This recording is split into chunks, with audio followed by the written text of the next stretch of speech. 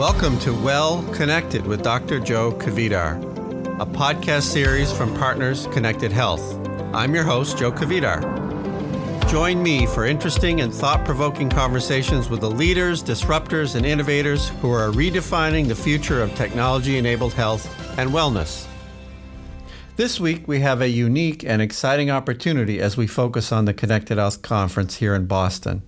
Partners Connected Health is honored to be the organizing partner for this world-class event, and I am proud to serve as program chair. We're thrilled to share a mini-series of podcast episodes featuring luminaries from our program.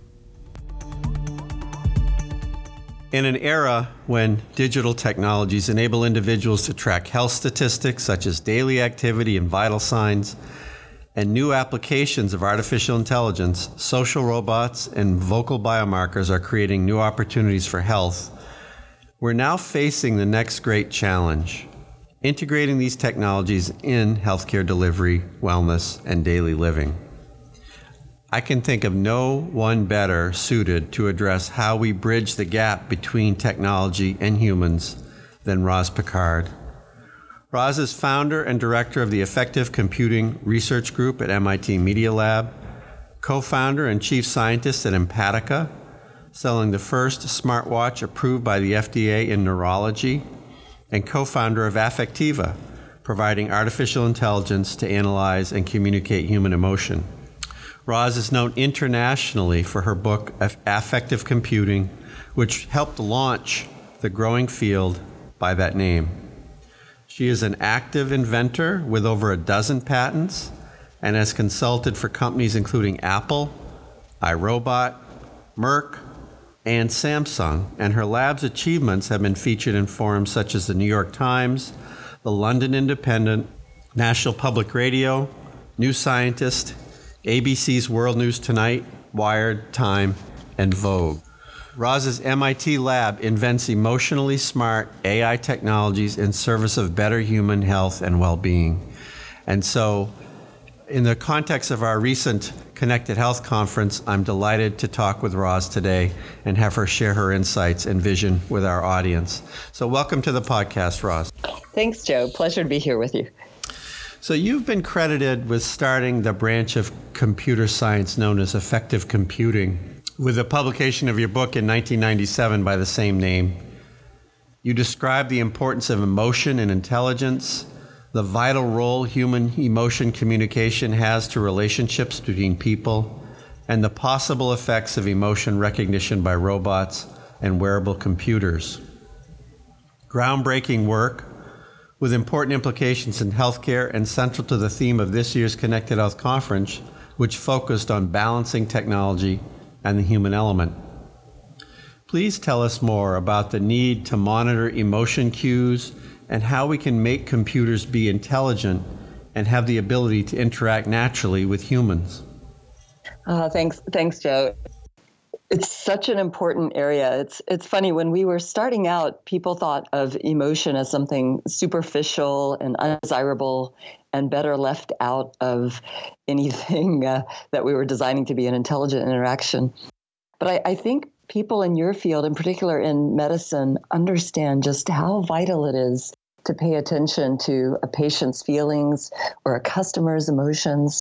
We know if the customer is happy, if the patient is handling their stress and their emotion well, that they're probably able to handle other things well too. And if there's something nagging at you, something annoying, something irritating or stressful, that it's really important to pay attention to that and try to figure out what it is that's causing it, and then debug that. And then a person is usually very capable of solving their own problems or getting past the problem to a behavior change or a solution that makes everything go smoother. So I think actually in medicine, people have some of the greatest emotional intelligence and empathy and care and smarts. And, sometimes just caring for somebody and managing those feelings well makes a huge difference in a person's health and in their outcomes. That's wonderful to hear. And I think that's largely true, although I chastise my colleagues often for forgetting about the emotional intelligence component. Sometimes we become too, frankly, robotic in our care delivery. But I think you're quite right that we, as a profession, generally, we get it more than others do. The question, though, is really how much can we delegate that to computers? These days, there's so much attention to delegating things like data collection and analysis and even prediction to computers. Can we delegate emotions to computers? Is that possible? We can definitely give computers more emotional intelligence. For example, if a computer is asking you for information about your symptoms, it's been shown that a lot of people are more comfortable discussing, intimate or kind of embarrassing information with a computer than with trained psychiatrists. And if the computer can appear caring and non-judgmental, then those things help a person to disclose more of that data. It's also the case that a computer, whether it's a software agent or just a chatbot, if it just uses language that involves a little bit of empathy, like if it asks you how you're doing and you say you're not doing well, and it just goes on to the next question, that feels uncaring. But if it stops and acknowledges, says, sorry to hear, or, do you want to, sorry to hear, are you willing to tell me more? Those kinds of very respectful wordings that are empathetic and underneath, denote somebody caring in the wording of them. Those make a difference in people wanting to keep using that system, in feeling less frustrated, and in feeling cared for and wanting to come back and keep dialoguing. Really interesting. Yeah, it reminds me of, I think Tim Bickmore was one of your students, as I recall, or graduate. Yes. Yeah, and so we've collaborated with him over the years, and he's used a lot of that in his work. Yep. This came right out of our work with emotional intelligence, and Tim has done a fabulous job building what are called relational agents, where they think not just about the emotions of the moment, but your emotions over time and your relationship over time. Because emotion is always a part of an intelligent system. It's not the only thing, right? If a computer is just acting emotional, well, I don't think any of us want that. Yeah, we have enough trouble with our own emotional human beings. Right. I'm going to turn to something a little more serious that I know you're passionate about, and our listeners would love to hear more about that story, which is your passion in autism. And I know that I don't remember exactly whether Affectiva was born out of that passion, but I know Empatica was born out of a passion to translate some of this work directly into care delivery.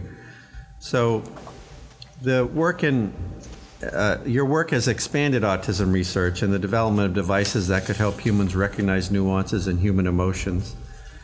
Tell us about your vision for technologies that have emotional social intelligence, and again, use some disease examples for us and some of the learnings you've had. Sure. It's interesting. In the early days of AI, we all wanted to build the most amazing intelligent computer and see, as Marvin Minsky, one of the founding parents of the field, used to say, see if we could build something that was so incredibly intelligent that we would feel lucky if it kept us around as a household pet. And that AI taking over the world, that's super smart, social, emotional, intelligent, all kinds of intelligent system, is actually something we really aren't focused on building now, and would like people to stop and think about maybe not building. What we want to build is smart social emotional technology that improves human lives. And there's several slight differences on that. And as we were trying to build computers that were better at measuring and understanding human emotion, one day a young man knocked on my door and said, I hear you're developing technology to help people understand emotion. Could you help my brother? And I said, well, tell me about your brother. And he told me about his brother's autism. And as we started to learn more about this, we did something that we always do in developing technology. We go to the people who might be the future users first before we design for them. and we learn what they really want. And many people did want technology that helped them, say, read somebody else's facial expression in the middle of a conversation. They often, were having so much trouble understanding the words being spoken and the meaning between the lines that they couldn't simultaneously concentrate on what one person described as like an ocean wave of different pieces of information coming off the face, each ocean wave different than the one before.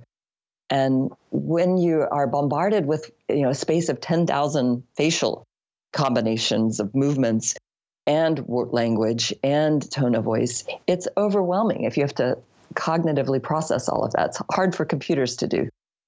So people asked us for a device that could help them do that. And we started building facial affect reading technology that was wearable. And today that is beautifully improved upon by Affectiva. And they have SDKs and free demos you can download on your phone if you search for AffDexMe, AffDexMe, on either an iOS or Android device. You can download that and play with the facial affect reading. And now that is embedded in a bunch of products that people with autism use to, and also people without autism use, just if they have, a lot of people have difficulty reading other people's faces. And it can teach you about reading the facial expressions and also about making the facial expressions, since some people don't make, they have pretty flat affect also.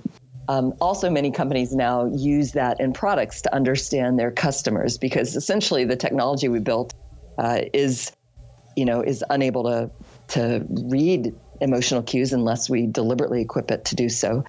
And it, is it's rendering a lot of us face blind and non-verbally blind in interacting with each other. Like right now, I can't see if my talking is boring you or not because I can't see your face. Yeah, fascinating. Well, there's a whole generation of people who live on text messaging, right? And so what? How they're coping with this by emojis and different. I'm reminded constantly that if I put a period at the end of my message, it means I'm angry. So that's where we are with that. All caps, definitely. Yeah, there you go. And then another thing, when we were working with the kids with autism, in their wonderfully honest way, one young adult came to me and said, "Roz, I know you work on emotion, but you've really got it all wrong." And I'm like, "Great, you have my attention. What have I done now?" And she says, "My biggest problem is actually not reading other people's faces or emotions." She said, "My biggest problem is you're not reading my emotions." And I thought, oh, great. I felt about 1 inch tall. And, what is it that I'm not reading? I know I have room to improve, but how did I botch this so badly? And she said, "Well, it's not just you. It's everybody's not reading my emotions." Great. Now, what are we all doing wrong? And she said, "You're not reading my stress properly. I'm experiencing enormous anxiety and stress, and you guys are missing it." And I thought, wow, she's right. She looks calm. And I thought of how many times the kids with autism, people describe them as looking perfectly calm. And then they'd say, all of a sudden there was this meltdown and it came from nowhere. He's laying on the floor looking like a lazy bum, and suddenly he's injuring himself or people around him, and he gets kicked out of school. And I thought, wow, is it really a step function, right? You're calm and then snap, or is it a gradual buildup and we're just not missing it? And so I realized we had built technology in the lab to measure autonomic changes in emotion. And the sympathetic nervous system, the fight or flight response, was something that we could now measure non-invasively from the surface of the skin with small electrical changes in the surface of the skin. And we could do this with a wristband or an ankle band that we had built in our lab. So we started to modify the technology so that it could collect the data very non-invasively and comfortably from kids at school, from kids going through physical therapy. And we collaborated with people who were concerned about these meltdowns coming out of the blue and concerned about the stress that people said that they were experiencing, but people around them were not seeing. And as we refined ways to measure this, we realized that we were able to pick up a lot of really interesting stress-related data, which we were all set to try to turn into something that would allow lots of people to do this at scale, when we had a very surprising finding that completely derailed all of this and set me off on a whole nother line of investigation. I think you know what that is. I do, and we're gonna talk more about that in a minute. I've heard you. We've had you speak at our conference before. I've heard you in other venues, and the way these stories. It's a great example of necessity being the mother of invention, literally, because you come up with these insights when you listen to people, and then the whole products and companies emerge from it. It's just it's very inspiring to hear those stories and to hear how you've changed the world really in your work. So let's talk about Empatica. I know that came about from an interesting story as well. I have two kinds of questions about Empatica. So the first is, please tell our listeners that wonderful story about how it was launched and the insight that you gained from one of your, I believe it was a student's brother, but I'll let you tell that story. And then the second part, which we'll get to, is going to be more about how that, and I use your product. I share the Empatica product in a lot of my speeches because it's an example of an Internet of Things technology that gives you insight rather than just a number. And I want to talk a little bit more about that movement in the sensor industry, but we'll save that for the second question. So tell us about the insights that led to the founding of Empatica and how that's going. Sure. Yeah, it was December, end of the semester at MIT, and one of the undergrads in my lab knocked on my door and said, "Professor Pickard, could I borrow one of your sweatband sensors for my little brother with autism? He can't talk, and I want to see what's stressing him out. Could I borrow it over the break?" And back then they were hand built. They had a lot of, hand wired things in them. So I said, "Don't just take one, take two. And do you need a soldering iron?" And he said, "No." He says, "I have a soldering iron." I said, "Good. They break frequently." So I knew he could fix it. And so he took two bands. I thought he would use one and then the second, but he put them both on the wrists of his little brother. And I was back at MIT looking at the data on my laptop, and I saw the two streams of data, which were low, indicating low skin conductance, which is typically associated with a pretty calm state. And the first day was pretty low, and the second day was pretty low. And I thought, okay, here's a kid with severe autism, but he looks pretty chill. And I look ahead, and the next day, the skin conductance on one wrist stayed low, but the other wrist went so high at one point that I thought the sensor must be broken. It was the biggest peak I'd ever seen. And I have seen a lot of big stressed out peaks because we measure people Boston drive stress, we measure MIT qualifying exams, we do obnoxious sensory stimuli in people's ears, we've done pain studies, we've done a lot of work. And this signal, we know a lot about it, and this was not at all normal. And so I thought the sensor must be broken. And I'm an electrical engineer by training, so I did a bunch of work back in the lab trying to figure out what the heck could be causing this problem. And I could not figure out how to reproduce it. So I debugged in a way I was very uncomfortable doing, I'd never done before. I picked up the telephone and called a student at home on vacation. And I asked him, "Do you have any idea?" Well, first I tried to be empathetic. How's your Christmas? How's your little brother? How's everybody doing? And then I said, "Hey, what happened at this date and time? Do you have any idea?" And he said, "I don't know, but I'll check the diary." And I held my breath and said a little prayer, like, what are the odds he's going to have written this down, really? Well, he comes back. He has written down exactly what happened. And he said that funny event in the data was 20 minutes before a grand mal seizure. Now, I didn't know the boy had seizures. I didn't know anything about seizures. So I started doing some quick learning on that. And then I realized another student's dad was chief of neurosurgery over at Children's Hospital Boston. So I screwed up my courage and called Dr. Joe Madsen at Children's Hospital. Said, "Hi, Dr. Madsen, this is Rosalind Picard. Do you know if it's possible that somebody could have a huge sympathetic nervous system surge 20 minutes before a seizure? And he said, probably not. But he said, it's interesting. We've had people whose hair stands on end on one arm 20 minutes before a seizure. And I was like, on one arm? Yeah, I hadn't actually wanted to tell him it was just on one side because I thought that was just way too weird. We thought skin conductance at the time was just a generalized arousal, generalized sweating. If you measure it on your left wrist, it's the same as your right wrist. Left palm, same as right palm.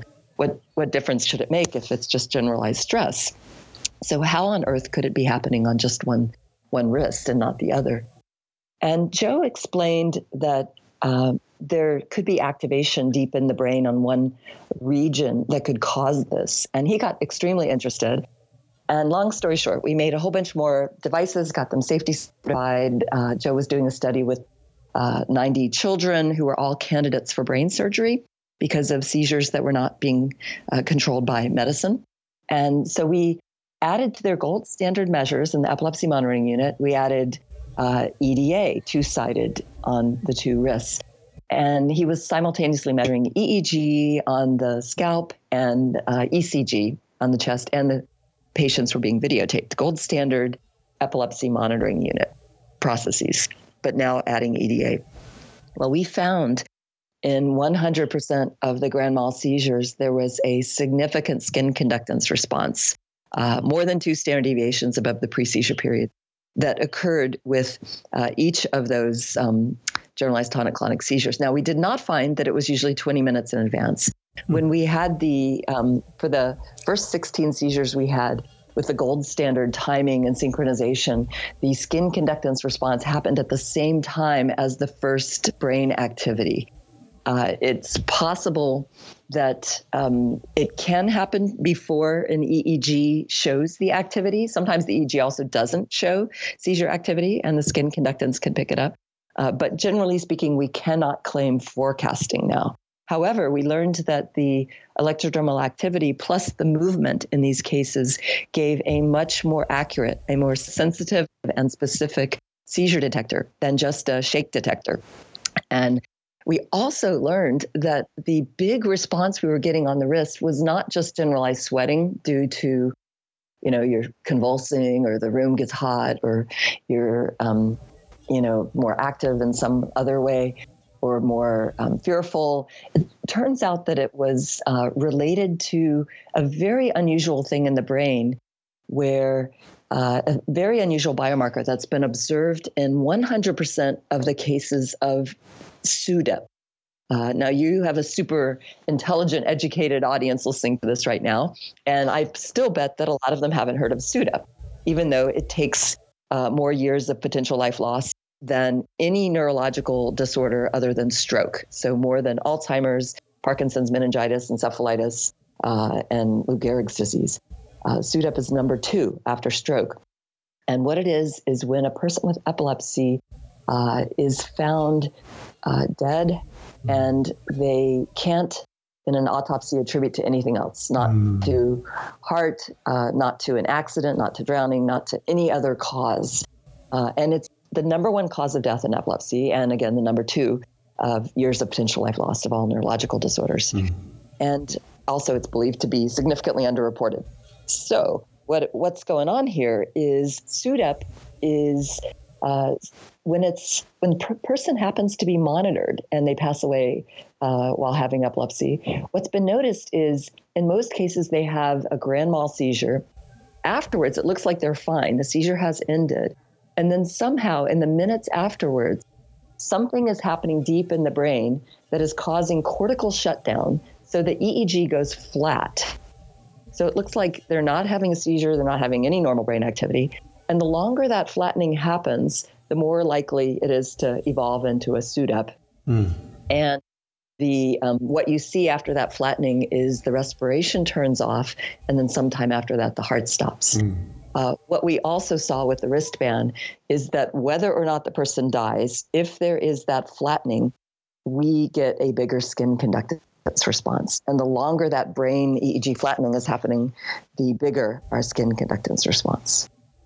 So it becomes like a sensor for this yes, like a phenomenon. biomarker. Yeah, that's really and interesting. What's bizarre is who would have ever predicted that when it looks like the brain is shutting down, we're getting a bigger signal on the wrist. Yeah. So what we learned talking to Ed Boyden and experts about that cortical shutdown is you can super activate, like hyperstimulate a region deep in the brain that can cause that cortex to shut down.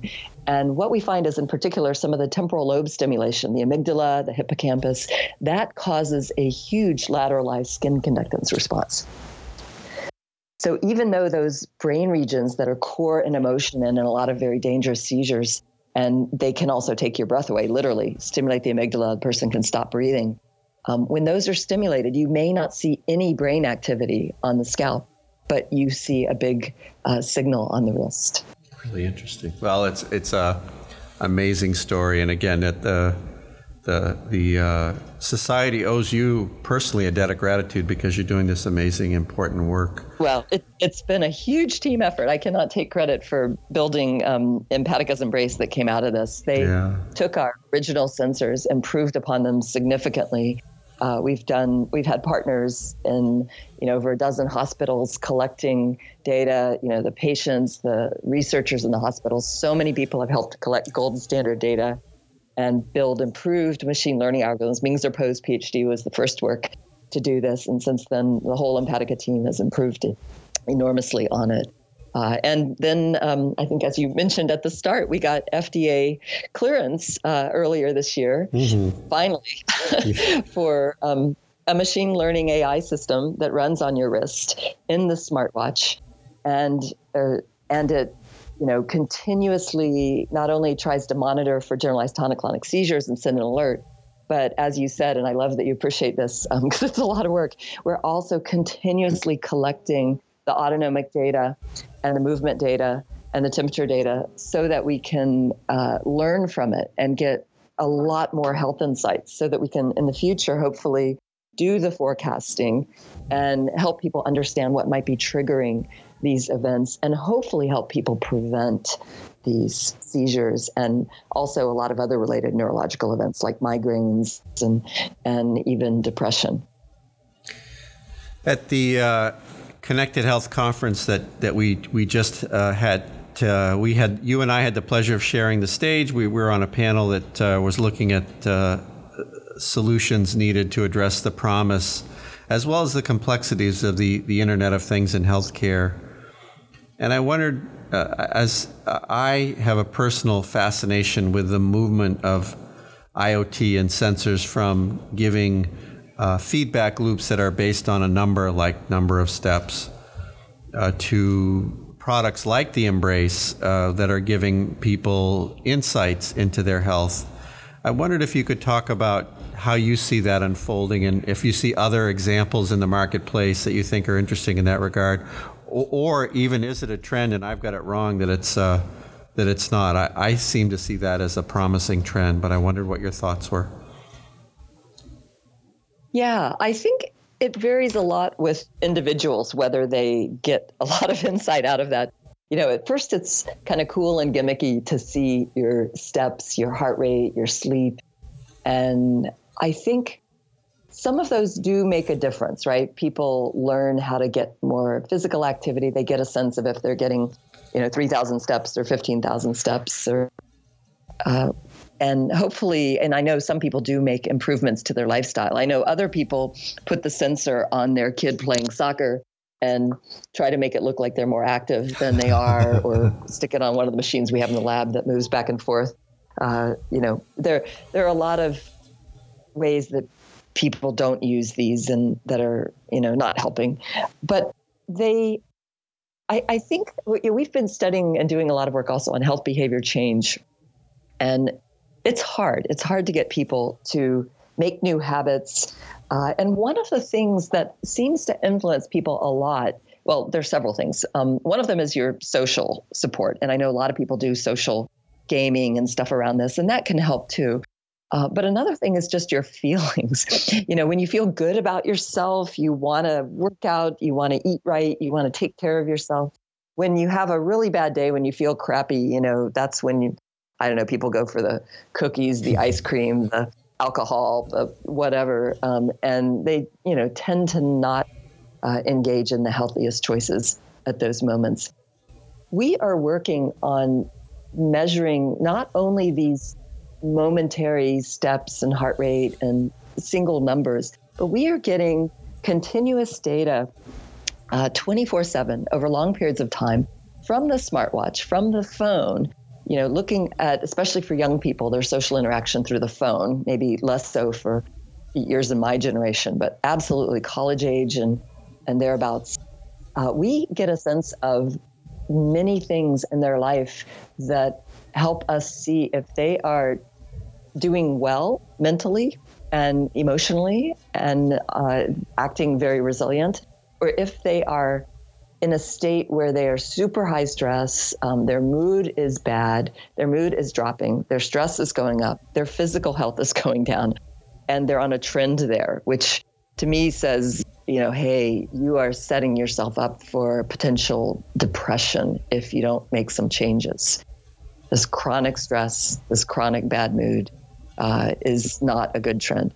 And we are, by giving people these trends, these different insights, and using the machine learning and AI to mine what they've been doing beforehand and which things help them improve their mood and stress and which things in their life make it worse. We hope that we can give people more actionable, personalized recommendations that aren't just the usual, walk 10,000 steps, sleep 7 to 8 hours, but things that may today make a difference for you tomorrow. Yeah, more customized, more personalized. Yeah, and a bit more believable too. And more like a personalized forecast. Here in Boston, the weather changes like crazy, right? It's sunny out, and then they tell you there's going to be 10 inches of snow tomorrow, and you're like, oh, no way. But they've learned, from years of modeling the complexities in the system that they can actually not just see what's happening nearby, but forecast what's likely to happen here. And we're starting to do the same with the continuous data that we're collecting. We're starting to be able to forecast your mood and your stress and your health tomorrow. And it's already, 78 to 84% accurate in a group of college students. Well, that's definitely a glimpse into the future. It's always a pleasure to talk to you. I really appreciate your spending your time telling these stories. Our listeners will be inspired. Before we close up, anything that you wanted to talk about that I didn't ask, or anything you think I missed? No, I think this is great. You've hit the highlights here. All right. Well, thanks again, and I'm sure we'll bump into each other on the lecture circuit. And again, continue to admire the work that you're doing, and thanks for spending the time with us. Thanks, Joe. What a pleasure.